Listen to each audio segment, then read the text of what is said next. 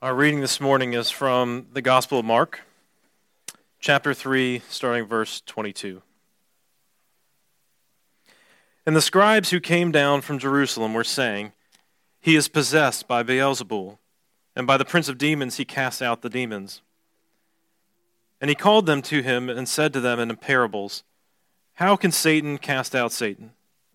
If a kingdom is divided against itself, that kingdom cannot stand. And if a house is divided against itself, that house will not be able to stand. And if Satan has risen up against himself and is divided, he cannot stand, but is coming to an end. But no one can enter a strong man's house and plunder his goods unless he first binds the strong man. Then indeed he may plunder his house. Truly I say to you, all sins will be forgiven the children of man, and whatever blasphemies they utter. But whoever blasphemes against the Holy Spirit never has forgiveness, but is guilty of an eternal sin.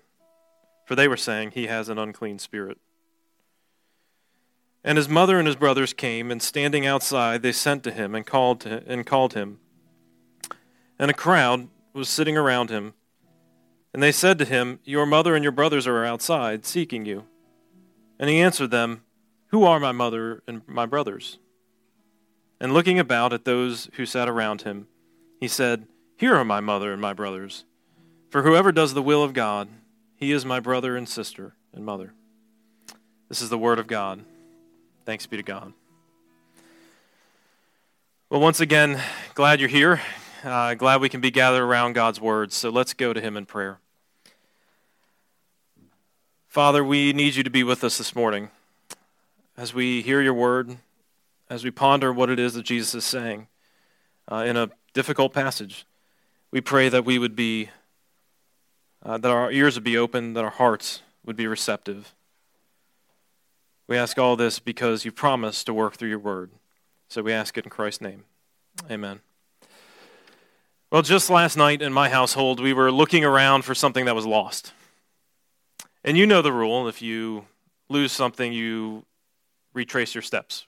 Where did you see it last? That's the question. Because this is what happens when we lose something we really want. We get spun up.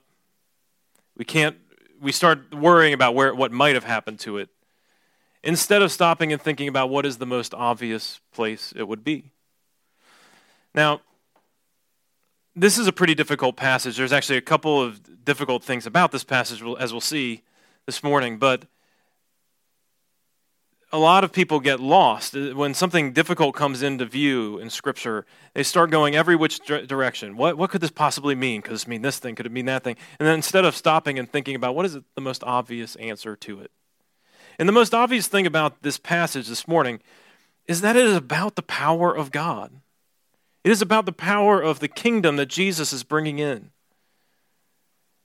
And in particular, we'll see two aspects of the power of the kingdom. We'll see first, the champion of the kingdom, and second, the scope of the kingdom. So, the champion of the kingdom and the scope of the kingdom. Let's think about the champion of the kingdom. This whole story begins with the scribes coming down from Jerusalem. Now, if you've been following through this series in Mark, you know that we've seen a few religious leaders along the way, but now the professionals are getting involved. Now the experts, now the specialists have come. The Pharisees were very important. They thought of themselves as being very devout. But when the scribes show up, these are the guys who know.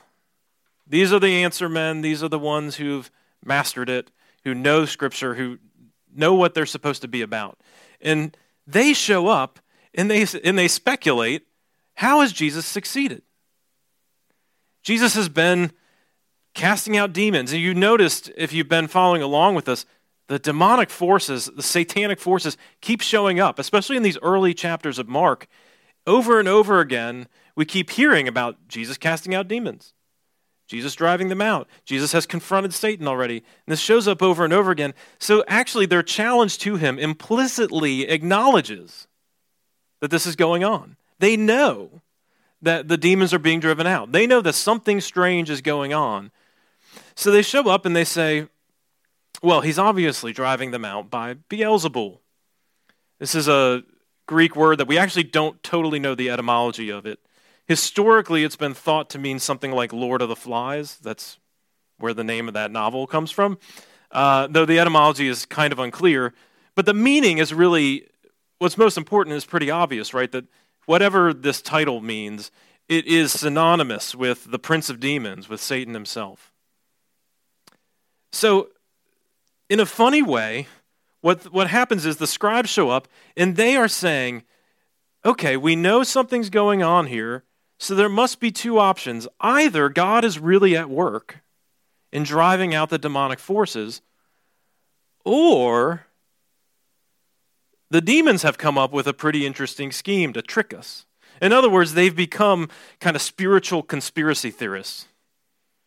This must be some sort of deep conspiracy. The demons are trying to trick us into thinking they're retreating, and that's what's really going on. Jesus is in cahoots with them. Now, Jesus goes on to point out the nonsense of this argument. But like any good conspiracy theorist, they're not convinced because the counter evidence only proves how deep the conspiracy goes, right? But Jesus points out, of course, that this is foolishness, right? Why would anybody do this? And he uses several illustrations of this. He says, look, a kingdom, a nation that's divided against itself is not going to be stronger. It's going to end up being weaker. Of course we know that's true. A household, your household is not going to be stronger if it's divided. If there's something that's pulling your household apart, it's not going to be stronger for it. It's going to end up being divided.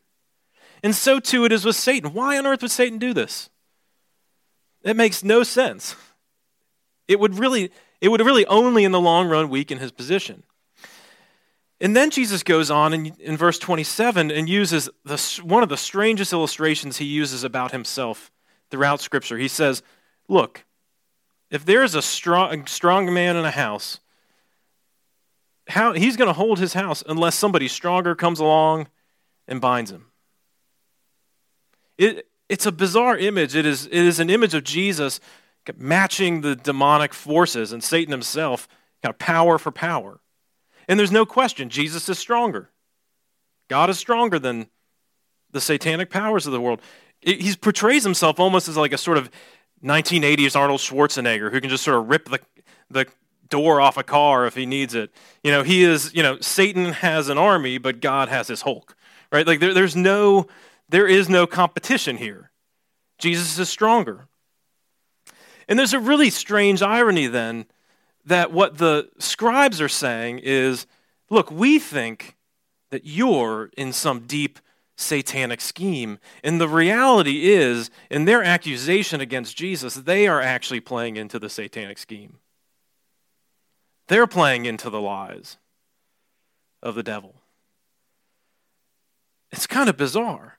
And we see this, as this works out, we're thinking about how powerful God really is, because this is a deep Old Testament theme. It goes back certainly to the book of Exodus, right? That God is strong. God reaches out with his strong arm and pulls his people out of slavery, and no one can stand up to it. Not the greatest political authorities.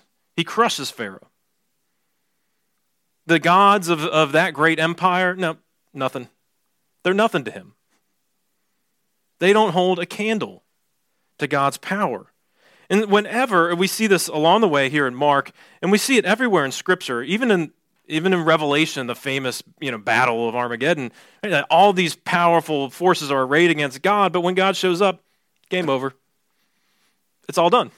There's no real battle. God shows up and it's settled. So whenever satanic forces meet God power for power, whenever there's a contest of power, it just simply is no question.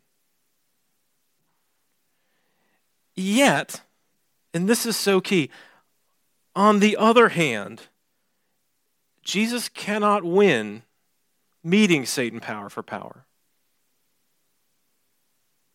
Because if he could, why wouldn't he just wipe everything out, right? Why wouldn't God have done that long ago?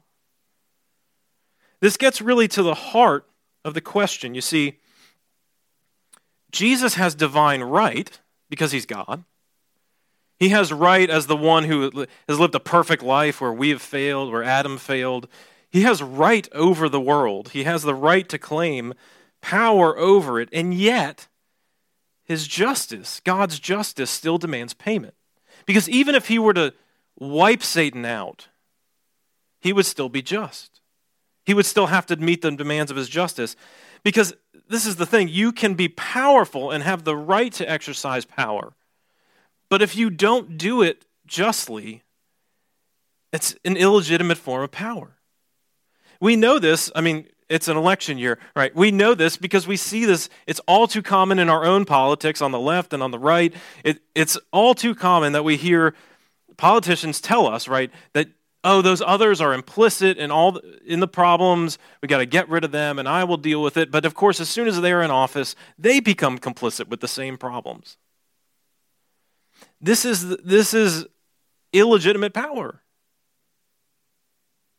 In other words, it isn't simply that Jesus can meet Satan power for power and defeat him, though that is true. But see, Satan's deepest power is not that he can stand up to God, but it lies in the character of God himself. And this is so important to see because I know that we're talking about demons and that seems so foreign to our experience. Maybe you're even a little skeptical of that kind of talk, and fair enough. I can't point to the moment to prove it to you. But what we do see in the Bible, and it's helpful to understand this, is not versions of the demonic forces that are like The Exorcist, that are like some kind of Hollywood movie. Instead, it's very normal. And most of the time, what happens is not freaky, but it's subtle. We've talked about this a few different ways along the way, but it's so important to see that what Satan does is he is not more powerful than God. He's a creature. He's not on par with God. But what he's interested in is putting God in a bind. He is not interested in necessarily in the long run in meeting God power for power. Because it should be clear to him over and over again when he does that, it doesn't go well. What he's interested in is binding God's character, forcing a wedge between God's love and his justice. Don't you see, that is actually the plan way back at the beginning in Genesis 3. When Satan shows up in the Garden of Eden and approaches Adam and Eve, that is his plan, is to force a wedge between God's love and his justice. Are you going to love your people or are you going to be just? And it's kind of ironic that some of our deepest critiques in the modern world of God and especially of Christianity go back to this tension. You see, on the one hand, we think, who is God that he would question what we do? Who is he to say what's right or wrong? This is something, maybe we're angry about it. Maybe we disagree. Maybe we think this should be good. Wmaybe we're offended. Maybe we're ashamed. There may be any number of reasons why we think this way, but we are often asking, who is God to say that this is right or wrong? Why would he say that? But on the other hand, we also blame God for all the evil in the world that goes unjudged, undealt with. Why do horrible men get to perpetrate the evils that they do? Why do things go on the way they always seem to? Why do those that seem to be dishonest get ahead? And we ask these questions, this is another argument. Why, if there's so much injustice in the world, then how could God be true? But of course, if we hold those two arguments together, that who is God to judge us and why doesn't he judge, they don't make any sense together. But they do, and this is important to understand, they do reflect the sense of the satanic attack on God's character. They do reflect the idea that God is in a bind between his love and his justice. Is he going to love us or is he going to be just? And this is really, in a sense, the genius of Satan. And you got to give the devil his due. Literally. because he understands that this is the real question. How can God love us and be just if we have sinned? And the thing that Satan misses, the thing that our own opinions about God often miss, is how far God is willing to go to be loving and to be just. What is often missing in our own views of God, and certainly the thing that Satan himself misses, is that God is willing to enter in and get his own hands dirty.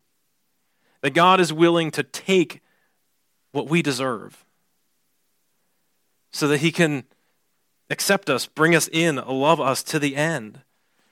And this is the ultimate showdown with Satan.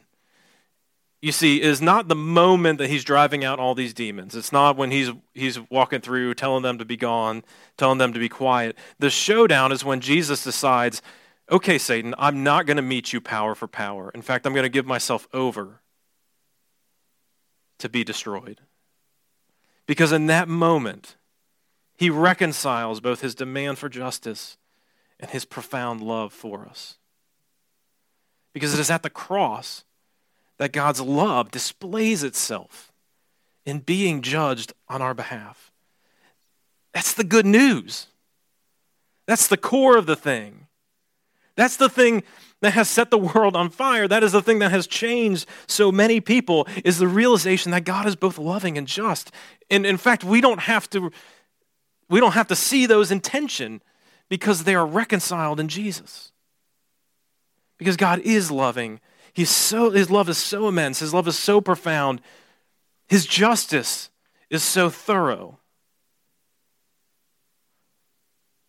that he would take it on himself and let himself be destroyed for us. But not without hope. Not without hope. He would be raised up. Because Satan had no claim on him. Death had no claim on him. And this is the power of the gospel, the reason it has so much to say to us, even in the bleakest of moments. Because we know that God is not leaving us to what is unjust. God is not leaving us without his love, but in fact has guaranteed them by his resurrection that they will be our future. So the champion, in other words, of this powerful kingdom is here. And Jesus, again, is here displaying that he has full control over the situation, but they don't even know how far he will take it, how much he is willing to give up to meet the demands of his own justice. And that leads into this conversation. You see, he starts to tell them, look, I'm accomplishing all this.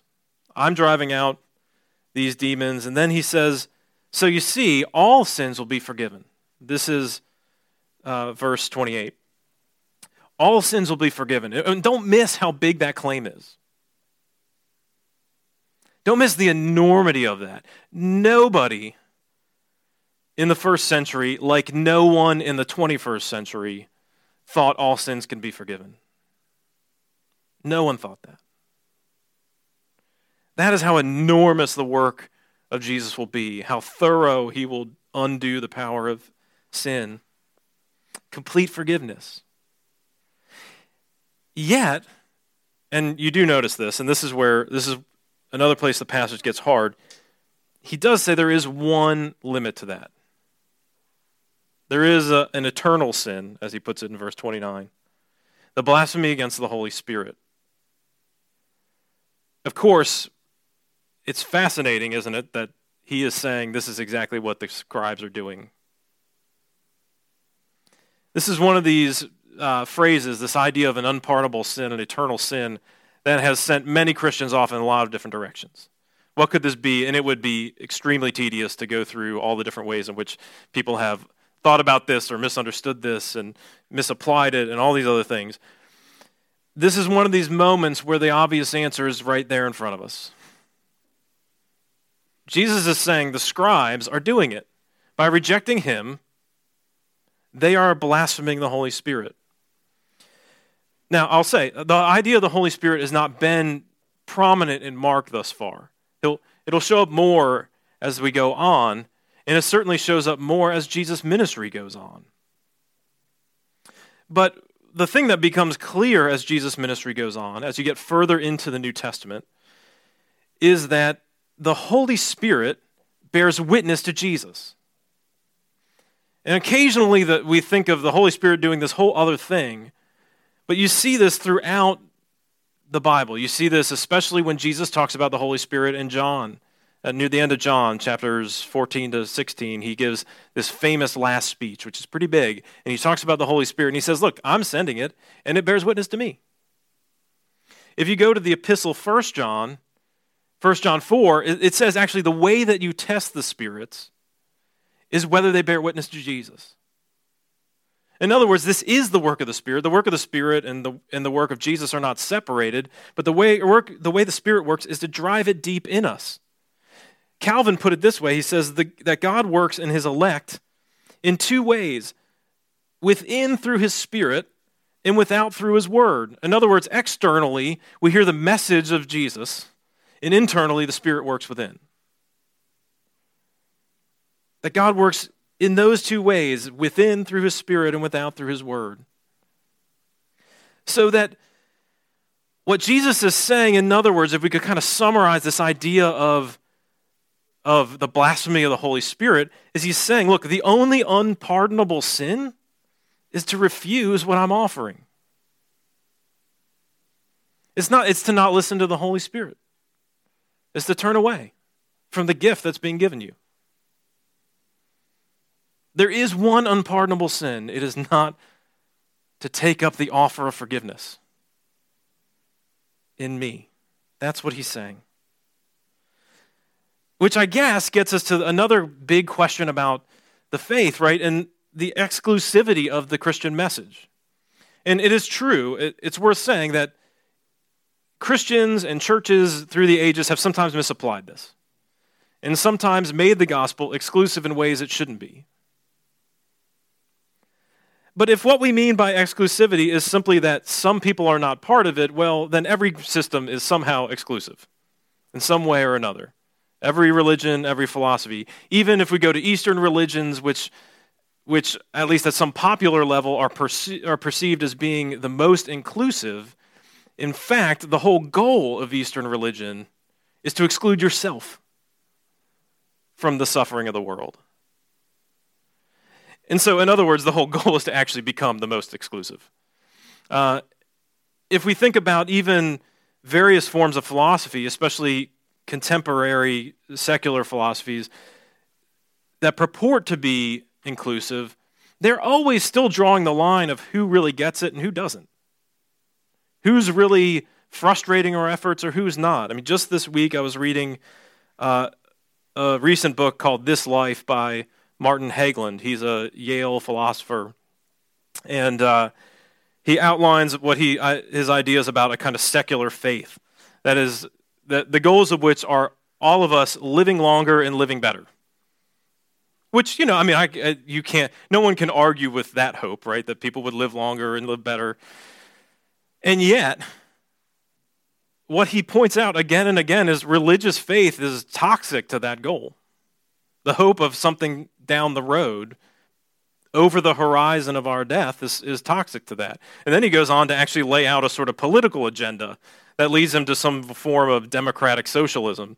And those who don't agree on that are, of course, in the way and part of the problem. So while there may not be a hell in his version, there are still those who are excluded. There are still those who don't get it, who are the problem. So every form of thought has an exclusivism to it. The question is less who is excluded and how are people included. And on this point, the gospel is unique. You see, because every form of religious thought, every philosophical school says that you are included on the basis of your actions. On being a good person, on how you treat others, on how you act socially. Every form of religious thought and every form of irreligious philosophy comes back to look, you've got to be a good person. Every form of inclusion that they offer is whether you're a good person or not. And it's only the gospel that says, you can come no matter what. In other words, it is not based on what you do that you're included.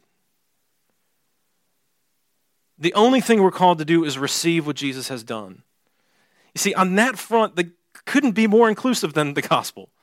It is the most inclusive form of religious thought. It's the most inclusive philosophy because we're not saying, look, you're good or bad based on how you've performed.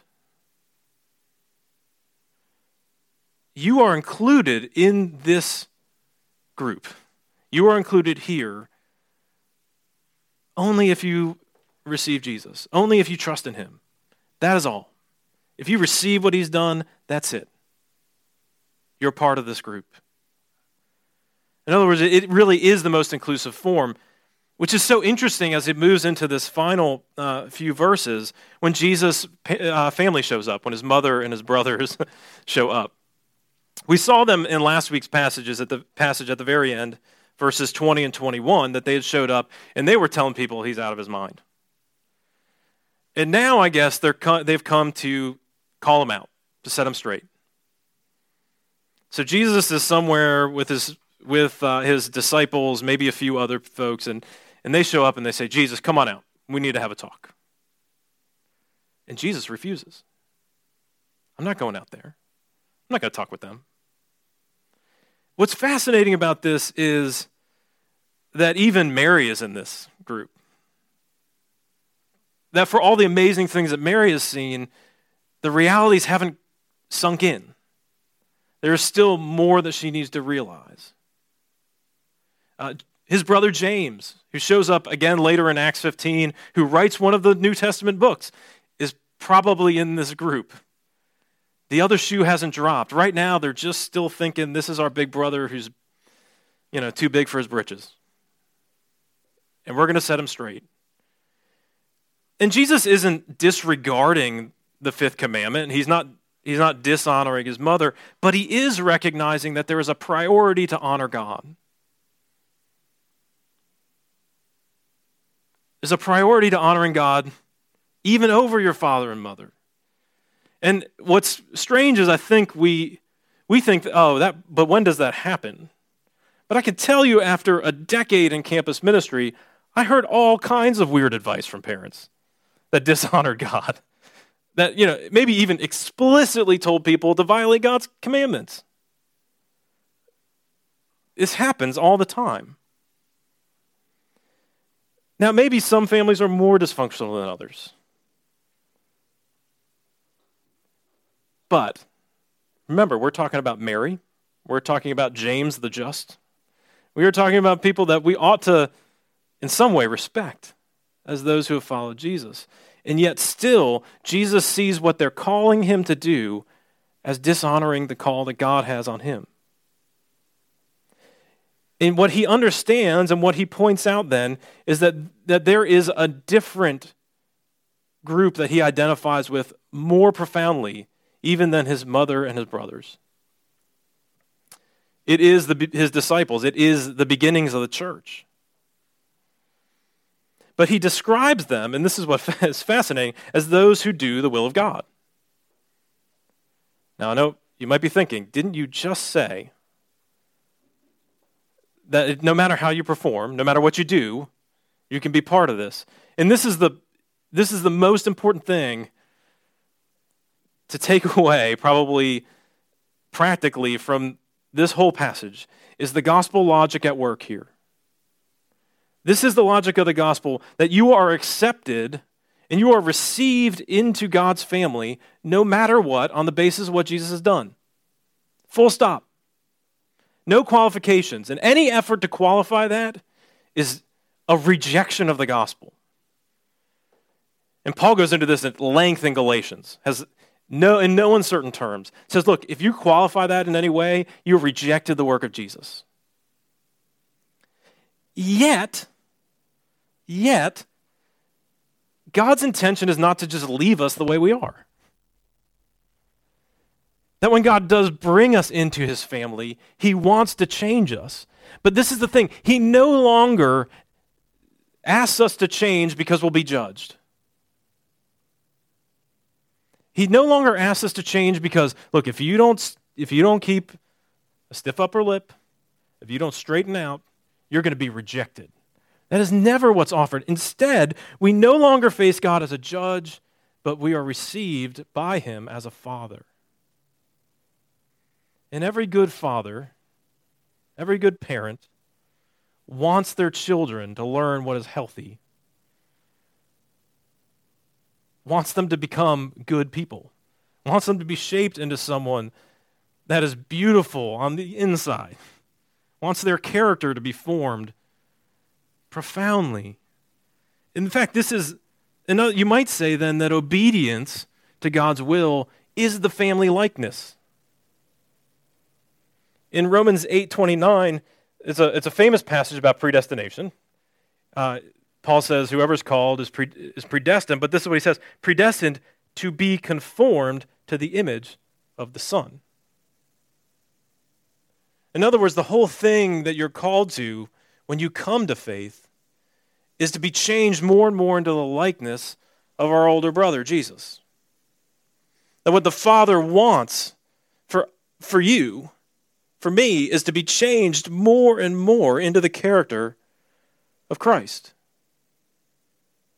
That because we have been received, not on the basis of what we have done, then we can approach this whole project with a different mindset.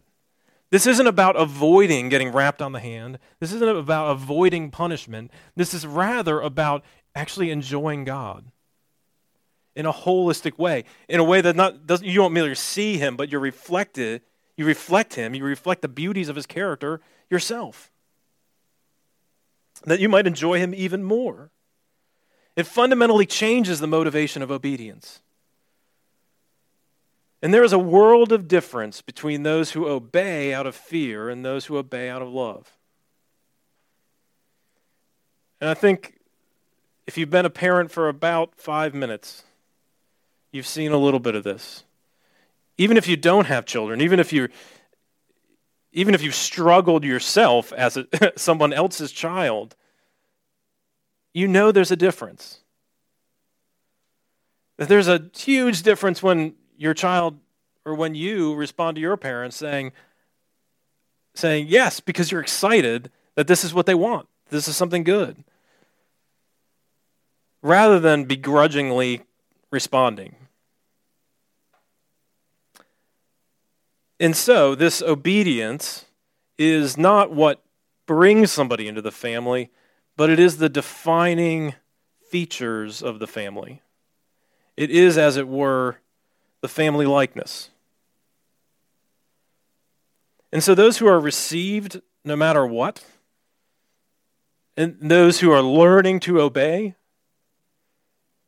this creates a whole different family dynamic. You see, Jesus is pointing out that this is like a family, but it's even richer than a family. You see that like a family, the bond is deep. Like a family, we're given to one another. One theologian puts it this way. He says, unlike voluntary associations like book clubs, political parties, fans of the opera, garage bands, the church is not made up of people I chose to be my friends. God chose them for me and me for them. They're my family because of God's election, not mine. In other words, there is a kind of givenness like a family to this, which we don't maybe always like. Maybe sometimes is a little difficult to deal with. But unlike a family, that bond is deeper, it runs deeper, it is thicker than blood. It is the bond of the Holy Spirit. Which is why the church crosses all these different boundaries. It crosses the socioeconomic boundaries. It crosses boundaries of nationality. It crosses boundaries of ethnicity. That you can be received no matter what, no matter how problematic your life has been. And God is teaching us this new family likeness. And yes, of course, we're all learning along the way, like any child. We have a lot to learn. But he is weaving this family together. And look, this is so important for us to understand in the middle of a pandemic. This is essential, that we have been given to one another. We have been called to be brothers and sisters to one another. In other words, we are to love one another deeply. So who have you checked up on? Let me just be very practical. Who in the church have you checked up on? Why don't you do that today? Why don't you do that this week? See whose needs you need to meet, even if it's just to meet the need of loneliness. Who have you checked up on? And look, some folks are newer to our community. For those who have been around, this is a moment to reach out and say, I recognize that God has brought you here. So how can we help you? Maybe you just need prayer. And I'll continue to pray for you. All of this is to say then that we've seen that the champion of God's powerful kingdom, and we've seen the scope of it. All this is to say, essentially, that Jesus is powerful to save. He is more powerful for his self-giving love than he even is for his divine omnipotence. And the church is the place where that love is put into action, where that love is realized. So I guess our question this morning is, how will we put that love into action? Let's pray. Father, we thank you for your word. We thank you that you love your church more profoundly than we will ever know. That you have loved your church to the very end. And that you are more committed to your church than any of us, even those of us that are employed by the church. So we pray that you would give us an extra measure of your Holy Spirit to care for one another in our time of need. We ask all this for Christ's sake. Amen.